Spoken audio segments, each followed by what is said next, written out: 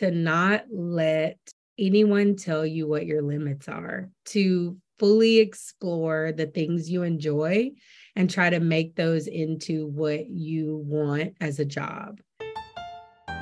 You are listening to You Are a Lawyer. I'm Kyla Denayo, a 2015 law school graduate. This podcast was created to share the successes of law school graduates in non-traditional careers or with exciting hobbies. In episode 74, I am speaking with a wedding planner and lawyer. This guest enjoyed the vigor and organization of planning their own wedding that they began planning weddings for others. Based in Upper Marlboro, Maryland, today's guest is Cara Davis Little. Cara, welcome to You Are a Lawyer. Absolutely. Thank you for having me. I'm very excited to finally be invited on the show, the infamous show. Infamous in a good way. Thank you. So you and I have a really long history, but it's a really good history. We met in 2012, 10 years ago. God, is it that long? We're old. Wow. We are. So just to catch y'all up, we are now both married. We are both mothers. We both live in different states from where we met. Okay, we've done a lot of stuff. And so, Cara, when I met you, you were my contracts TA. When I was a 1L, you were a 2L. And our relationship has changed a whole bunch of times, but it's grown and it's been beautiful, and we'll talk about that. But would you share a little bit about your background with the audience, where you are, and what you are doing professionally? Absolutely. So I graduated from Southern University Law Center, whoop, whoop, shout out SULC, in 2014. From there, I moved to Dallas, Texas, and worked for a few law firms there for about 5 years. And then after that, I moved to Washington, D.C. in 2019 to work for the Department of Veterans Affairs, working in their Office of General Counsel, and I do employment policy work, which I absolutely love. Yeah. I've been there for about 4 years, almost 4 years, yeah, and been loving it ever since. I am also a wedding planner, and I've been doing weddings since February of 2020. Actually, since before that, because I got married in January of 2019, and I planned my own wedding. And after that, that's what really got me interested to be like, you know what, I could do this for other people and they can pay me money. So yeah. I've been doing that for almost 3 years. I have about 12 weddings under my belt. Some I've fully planned, some I've just coordinated. I'm also a mom to a wonderful daughter named Iris, who is almost 14 months old. And my husband, Ben, and I live in Prince George's County, Maryland. Yeah, so I'm... yeah, my life is pretty insane also. So. Absolutely. So are you working from home or do you still go into the office? So we're in a hybrid model right now, but it's like 99% of work from home. I have to go into the office at least twice a pay period. So pretty much once a week. So it's not that bad. And depending on like weather and circumstances, my bosses are pretty lenient about the work from home. So I work from home most of the time. And also, just as a full disclaimer, I am working in my daughter's room right now, as you can see. She has the best lighting, and her background's cute. So here we are. It looks good. Don't even worry about it.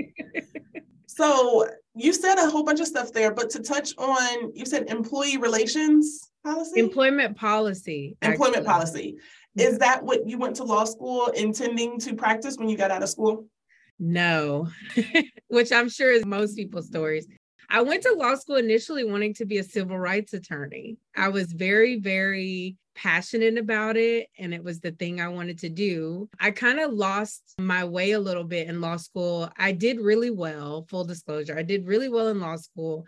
And I think what happened there was the people that were in charge of career services at the time didn't really show me different paths to success because I did really well. So it was like, you did well, you need to go to a law firm, and that's it. Yeah. There wasn't really another path for somebody who was passionate about other things. And so I went to the law firm route because I listened to the people who were in charge, and I hated it. And so when I finally got into the public sector working for the federal government, I ended up loving employment law because I had done employment litigation before. when I was at the law firm, and I fell in love with employment. And actually, employment policy, the work that I do actually touches a lot on civil rights for VA as well, because we're making sure that people have the employment policies in place that protect them, whether it be their race, sex, gender, etc. And so it actually kind of touches on both of my passions, civil rights and employment law. So it's actually a pretty cool position. But I did not have any inkling that this was even something that I could do when I started law school. I didn't know anybody that worked for the federal government. I didn't know anybody who did employment law. I didn't really know any lawyers, honestly. Yeah. And so this is something that I ended up carving out for myself that I end up loving. Yeah, so I hope what the audience is hearing is that you can create your own path after law school, right? You go to school, you get the basic training, you work hard, but then afterwards, it's really what you want to create, right? Absolutely. Your career is all in your hands. So I love that you did find something that you enjoyed that married all of your interests. So. For sure, yeah. Okay, so I had to talk about that because what I think is really, really cool is that you plan weddings. Now, I've planned a wedding, I've planned my own, and immediately afterwards, I had to remove all wedding profiles, blogs, newsletters. No, for like 7 months, I couldn't see anything. Because it was beautiful and we had fun, but I was so entrenched in it. I was like, I need to a sabbatical. But you actually went the opposite route. You were like, oh, this was great. I had a wonderful time. I could do this for other people. Yeah. People don't think that. I want you to know that's really pioneering for you to say, I bet I could do this for other people. So what was that conversation like with your husband? What was it like when you said, hey, I want to do this as well? So first of all, I am the oldest of three. So I have a planner spirit because I'm just my family planner for forever. So I plan pretty much all of our family trips. So I do a lot of planning in life. And so my husband kind of already knew that. And so going into wedding planning, he was like, hey, these are the things I care about, but you go ahead and do what you want to do. So once we planned our wedding, he was, I had the conversation about, hey, I really think I could do this. And he was like, honestly, you're really good at it. I could totally see you doing it and I support you. So, he knows me well enough to know that if I didn't love it, I would not have chosen to make a business out of it. Yeah. And he also supported me in that he knew that there are things that I'm really, really good at, logistics and planning and things like that. But I'm also, I struggle in some other areas where I need work in certain areas. And so he picked up the slack in those areas, like putting things together for people or making sure I make it to places on time or, things like that. And so we actually kind of played off each other, but he fully supported me and said, if this is what's going to make you happy, then totally do it. And so I started planning my first wedding shortly after we got married. Okay. And I ended up doing the wedding in February 2020, literally the week before COVID, shut everything down. So it was friends of ours and I did it for free. And he ended up coming and helping me. So yeah, that's kind of how it started. And he's been a big supporter ever since. Yeah. You love something if you'll do it for free. That is true love. Listen, and that wedding, it was, and it wasn't a mess because anything, my friends are amazing. They're still married. They have a daughter too. But their wedding, any and every obstacle that you could have gone through as a wedding planner, they had it. Their venue canceled on them a month before the wedding. They had a rogue vendor who basically tried to take over my job and just was a nuisance the entire time. Oh, goodness. We had some decor issues. We had budget issues. Literally, it was like a crash course. It was like, oh, you want to do a wedding? Okay, cool. Everything we can throw at you here. Yeah. And on top of that, they're my friends. So it's it's easier to disassociate yourself from people that you don't really know, that you're just working for them, but they're my friends. So I'm not only do I want this to be really good for just because of my brand, but also I love y'all and I'm excited for y'all to get married. So I want this to be amazing. So it was very, very challenging. And the fact that I wanted to continue after that led me to believe that I really, really did love it because it was, it was a mess. Yeah, that's the true testament to it all, that you've still been doing this for 2 years through all the challenges and stuff with COVID. And then is wedding business and wedding planning picking back up now that venues are open again? It is. And I did a bunch actually right after I had my baby. I did like 2 or 3 weddings this year, but I've actually kind of taken a step back. I think motherhood threw me for a loop that I didn't expect. And I don't think anybody expects what motherhood does to your entire life. It blows you up in amazing ways, but also like kind of bad ways too. And so I think I was stretched a little thin in trying to be the mother to a newborn and also like be an attentive wife and also do my actual 9 to 5 and also be a wedding planner. And a lot of people that have been booking me were booking me for Atlanta or other like out of town weddings that weren't in the area. And so that I think was the tougher part because I was having to travel. So I've taken about a year off to just like recalibrate, figure out this motherhood thing, which I know is an evolving door or a revolving door rather. Both. And is evolving, right? I have to be honest with myself. Like I cannot do it all. Yeah. And trying to do it all stressed me out. I don't want to pull myself into too many directions because I want to be really, really good at what I'm doing and what I am focusing on. So all that to say, yes, wedding planning and weddings are picking back up totally, but the business is back. I mean, COVID is over as far as weddings go. Okay.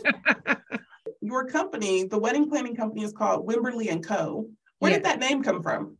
Actually, Wimberly is my mom's maiden name. Oh, that's cute. Yeah. And I've always loved the name Wimberly. And I actually thought about like naming Iris Wimberly. And I come from a long line of strong women who basically take charge and plan out their family's lives. So my mom is the oldest of 6 really. And she and I are very similar. So we bump heads a lot. My grandmother is a middle child, but is very much a detail oriented. She makes jewelry. She organizes like everything. So she like completely redid my closet in my new house. She's reorganized my mom's entire pantry. I mean, she has a very good eye. She's also a really huge thrifter who can find like diamonds in the rough for real. And so I just come from a line of women who just do it. And so Wimberly is a testament to that. And so I wanted something that represented that. And honestly, the & Co. I saw other wedding businesses called whatever & Co. And I was like, that sounds cute. And so, that's where Wimberly & Co. came from. Okay. Very cool. And so it sounds like you get it honest, planning and organizing, right? You got generations of watching that. I mean, the one thing that I keep hearing is that the beauty of being a business owner is it can get as big or it can be as simple as you want it to be, right? If you have the option to do 1 or 2 weddings a year, if you want to, because you still have a full 9 to 5, right? Wedding planning is a side hustle. It's cool that you have that flexibility. Yeah, I agree. And I like the fact that it's very flexible because I am a super type A, very much like go-getter. I whenever I see something that I want, I go to get it. If I want something to happen, I go get it. And so it was hard at first to pull back because like I had to cancel one of the weddings I had planned for this year. I had to give them their money back because it just became too much for me. And I'm proud of myself for being able to do that and acknowledging that. But also it hurt me because I, of course, like wanted to do it and I loved this, but I was like, I can't, and I had to have this conversation with them. Like, I can't give you the service that you're paying for and to the extent that I would want to. I can't give you my brand. And I didn't want to sacrifice that. And I wanted them to be able to find somebody who could. And so I gave them referrals, gave them their money back, and also continued to help them, you know, as much as I could without actually being their planner. So, yeah. I keep thinking about what you said about motherhood. Like, we could do a whole podcast on type A mothers and how kids are just the antithesis of all of it. Like, it's just mind-boggling. And I'm like, did people just not tell the truth about having kids before? Like, what is this new brand of pandemic babies that are just like, y'all thought the world was ending, but it's not. Now I'm gonna just like, it's It's beautiful, but it's a lot. Every day, like at the end of the day, my husband and I are like, we survived. We did it. And I don't know if other parents felt that way. They just weren't saying it. So it is great to hear you say it, and that you could acknowledge that you were being stretched too thin and you could kind of pull back on stuff that was important. So yeah, absolutely. And I agree. I think the issue with parenthood in general is people can't fully describe anything until you experience it. It's just one of those things where it's like you try to describe the feeling you feel when you birth your baby and the love that you feel immediately. It's just not something that anybody will understand until you've gone through it. So I think that's how parenthood is. It's like people be like, you don't know. And you're like, whatever, it's not that bad. They just cry and poop. And you're like, oh, it's a lot more. It's a lot more. Yeah. And I think also the thing about parenthood is that it causes you to discover things about not only yourself and the way that you were mothered or parented. It brings out those insecurities in you. It also brings out all the insecurities in your relationship with the person that you had the baby with. And you're like, it blows up your entire universe. And it's just not something that you can ever anticipate or describe. One of our friends told me, she was like, some days I go hour by hour. And I'm like, let me just make it to 2:00, and then I'll worry about 4 p.m., Yeah. And I think that's such good advice for anybody who's a parent, but also like a business owner or a lawyer or anybody who is working a job that they hate or that they, you know what I mean? Like you just have to go hour by hour and come up with a plan for that time.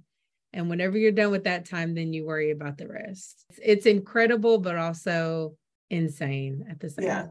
That's good advice, hour by hour, because some days you can't think about 4:00 because then you got to think about dinner. I saw a tweet and someone was like, oh, this is ghetto. I had this baby 5 years ago and I got to feed it every day. And I was like, yeah, I hadn't thought that part through. Hey there, I want to take a minute to thank Journey in Practice, a Season 5 friend of the podcast. Journey in Practice offers the Heart Center Lawyers Membership, a community of law students, grads, and lawyers who participate in self-care activities to improve their legal journey in practice. Use code PODCAST for a special rate when enrolling in the Heart Center Lawyers Membership. Use the link in the show notes. So, Cara, speaking of having a fresh perspective on things, putting your own stamp on it, doing it your own way, we're going to talk about podcasting because you were talking about working in a law firm, being miserable. My last time thinking about being in a law firm was pre-pandemic. I was hiding in the evidence closet, talking to you on the phone, like, I think I want to start a podcast. What do you think? And you're like, I mean, do it, definitely do it. But I think you should make a list. And I'm like, what? Well, what do you want to talk about? And I'm like, this and that. And you're like, I think you should broaden it. I think. So you were a co-host of a podcast called Millennial Love, you and 2 other hosts. And I have to say, you were the first Black person that I knew. You were. I've seen people on TV, you see all these things that, of course, I think they were like sports podcasts and stuff. But like my podcast has been running for almost 3 years. So yours was 2 years before that. So you were definitely the first. I mean, you're posting pictures of you going to awards galas and I'm like, podcasting is a thing. It's not just a little episode. You had all the stuff. So what was that like? I know that probably feels like it was 5 lives ago now. But what was podcasting like? Because you were a really big example to a lot of people who were watching you. Well, I wasn't expecting that. Thank you. It does feel like a lifetime ago. I mean, we started Millennial Love in 2016, I feel like. We started talking about it in the beginning of 2016. We started in early 2017, actually. And then, podcasting was a beautiful experience for me. I was in a very interesting place in my life where I was kind of in limbo. I was in limbo with my current job. I was in limbo with dating in my relationship. I was dating my husband again for the second time, but I was also dating other people. I was new-ish to a city, to Dallas, Texas.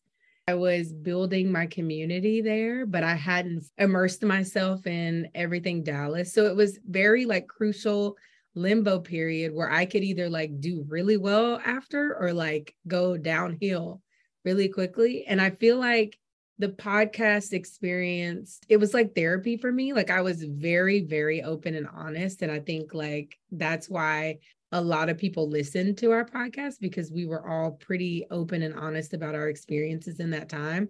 And what I realized was so many people were going through the exact same things we were going through. Like you think like, you know, you have your friends and like all of your friends are going through dating issues and stuff, or all of your friends get married around the same time and have kids around the same time. But that's a very small like microcosm of your world. Like having the podcast opened my eyes to the fact that like people in different countries, continents, whatever, were dealing with the same stuff we were dealing with in Dallas, Texas, little old me from Cecil, Georgia, you know?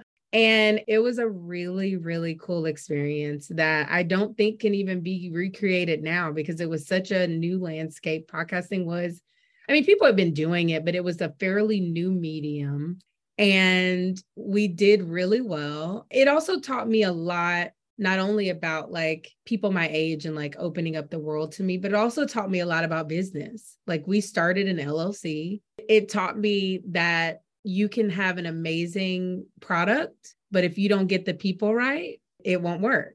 And that's one of the things that I think we were young and ambitious, and we just didn't think through all of the issues that could come in the future. And so it's really a testament to me learning how to protect myself in businesses for, you know, the future and the longevity of whatever that product is. So it was an amazing, I mean, Millennial Love was crazy successful. Like I looking back on it, I didn't realize just how successful we were until I look at other like podcasts and stuff like that. Like our listenership was insane. I mean, we were getting millions of listens, and I'm like, it just blew my mind. And in the moment, it felt like we were like mini celebrities in Dallas. It's like people would see us out and they'd be like, oh, you're Cardi. And I'm like, oh yeah, you know, I just didn't understand the impact until I look back on it. And it was a beautiful experience. I would not trade it for the world.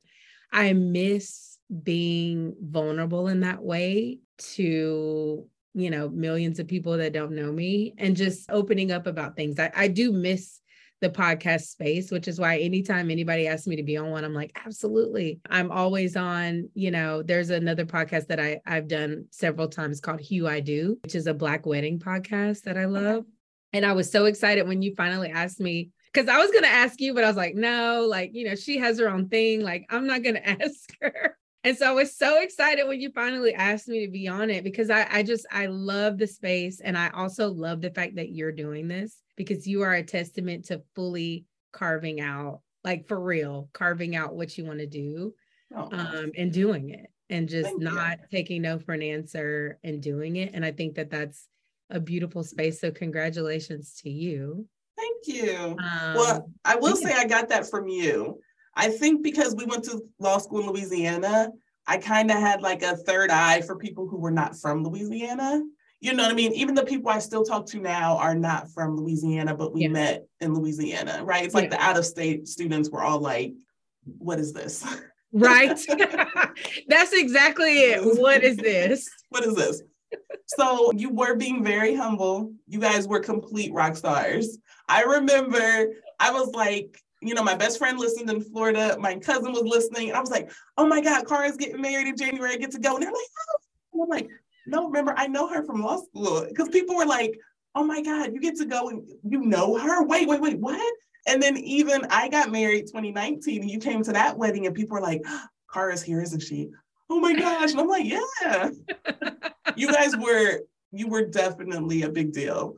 But not only was it because you were so authentic and vulnerable, but like you were young. Like I don't know the conversations when you guys decided to sit down and say, let's do it, but people were not doing that, right? Reality TV was still going, but it was starting to get really hot.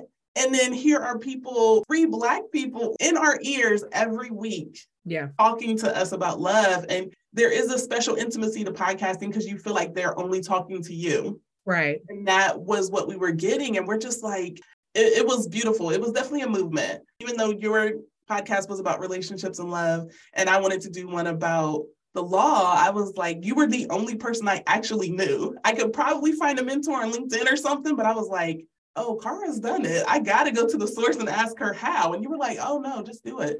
Just do it. And I was like, okay. Well, I'm glad you did. And you're killing it. It's a lot of fun. It's a lot of fun. And I think I appreciate it when people say you finally asked me, because I'm always waiting for people to be like, hey, pick me, pick me. So I'm glad we finally were able to get together and record. For sure. So I have a couple of other questions for you. From planning events or even from podcasting, is there anything that you took from law school and the stories that you learned in law school that carried over into those different activities? That is a good question. I enjoyed law school and I enjoyed the rigor of law school, which I know a lot of people are like, whatever, Kara. What I would say I took from law school would be, I think law school brings out either the best or the worst in you in those moments. And I think my personal story is an insane one, not only just about like, you know, what we're talking about, but my past and my childhood and all of that stuff was like this like crazy, insane, structureless thing that I had to create structure around to be able to survive. Law school taught me that I could survive and be amazing in a crucible, basically. Wow. Doing well in law school gave me the confidence that I could overcome some other stuff. And so it really was the like springboard for all the things I'm doing now. I mean, if you've never gone to a school where you only have one test at the end of the year or the end of the semester, then 6 months of learning and right. one test. One test and you can do well on that test. And then after that, not only do you got to go through that for 3 years, but then you got to take another test. That is all of those things combined into one for however many hours based on your state. Law school and the experience of becoming a lawyer really shows you like what you're made of. Mm-hmm. And either you're going to excel or you're going to crumble. And really that's honestly the gist of it. And that's what law school has taught me. I think being in Louisiana might as well have been Timbuktu. I mean, anywhere where I was away from the people and the things that I knew most intimately would have been transformative for me. I think Louisiana is and was a unique place. I mean, the food, the culture, I mean, in Baton Rouge itself is very different than most people think New Orleans. It's very, very different. It's a beautiful place, but it's also gritty and, you know, and strange. And very strange. You know, there's a lot of stuff that goes on there. And you're like, riding horses to the corner store. And you're just like, okay, so there's not adequate bus stops, but y'all have horses? Where are you keeping this horse? Like, you know, they're selling, you know, chicken at the gas station. And you're like, should I eat this? Chicken. Yeah, like, absolutely. Is this, right? There's just a lot of weird things and a lot of weird people. But I think it, like you said, people that weren't from there definitely came together and were like, you know, we got to figure this thing out together. But yeah, it really showed me what I was made of and that if I could do well, completely remote away from everything I know and in this like crazy environment and this, you know, anomaly that is law school, then I could do well anywhere. And I think socially, I struggled my 1L year because I was so like book focused. And then I was like, okay, let me actually like get to know people. And once I did that, I was like, oh, like socially, I can thrive in like environments where I don't know anybody and I'm not from. That gave me the confidence to go out and do well and meet people in Dallas and meet people here. And so, yeah, it's so many lessons that I could go on and on about. I think I met some amazing people, you included. I mean, a ton of people were at my wedding. I've been to people's wedding. I'm going to a wedding for somebody in law. One more thing that I'll say, because I keep going on and on, but I think one of the biggest things that I loved about Southern is that 90% of the faculty was Black. And they were successful Black attorneys. And they showed me that like they were my family. So I can text or call a professor today, and I graduated in 2014, and ask a question and they will respond. No questions asked. Even when I was in law school, there have been times when I needed something that had nothing to do with school and they were there. And so that family that you create not only with like your classmates, but with the faculty and staff. It's a beautiful thing. And I know that there are other HBCU law schools, but I'm going to talk about mine. I think it's a unique experience that cannot be duplicated. So yeah, Southern has taught me a lot. Law school has taught me a lot. Okay. And did you go to law school right after undergrad, or did you have some time between? I took a year off. Okay. I took a couple of years off, but I was 28 in law school, but I still feel like I became an adult in law school because it pulls you and stretches you in a different way. Absolutely. It does. It pulls you and stretches you in a way that you can't duplicate, and that it's like nothing I've ever experienced. And it definitely shaped and molded me into who I am today. Okay. Very cool. So Cara, my last question here. The podcast audience is full of law students and new lawyers, so 5 years or less practicing. Okay. Is there anything that you would say to them about the multiple ways they can use their law degrees? Any kind of advice that you would impart to them? Yeah, good question. My advice would be to not let anyone tell you what your limits are, to fully explore the things you enjoy and try to make those into what you want as a job. I was limited unintentionally by people that I thought had my best interest, and they had my best interest because that's all they knew. But do not allow someone else's limits to be placed on you. There was a guy who was externing with my office, and he wanted to do space law. And he was like, that's what I want to do.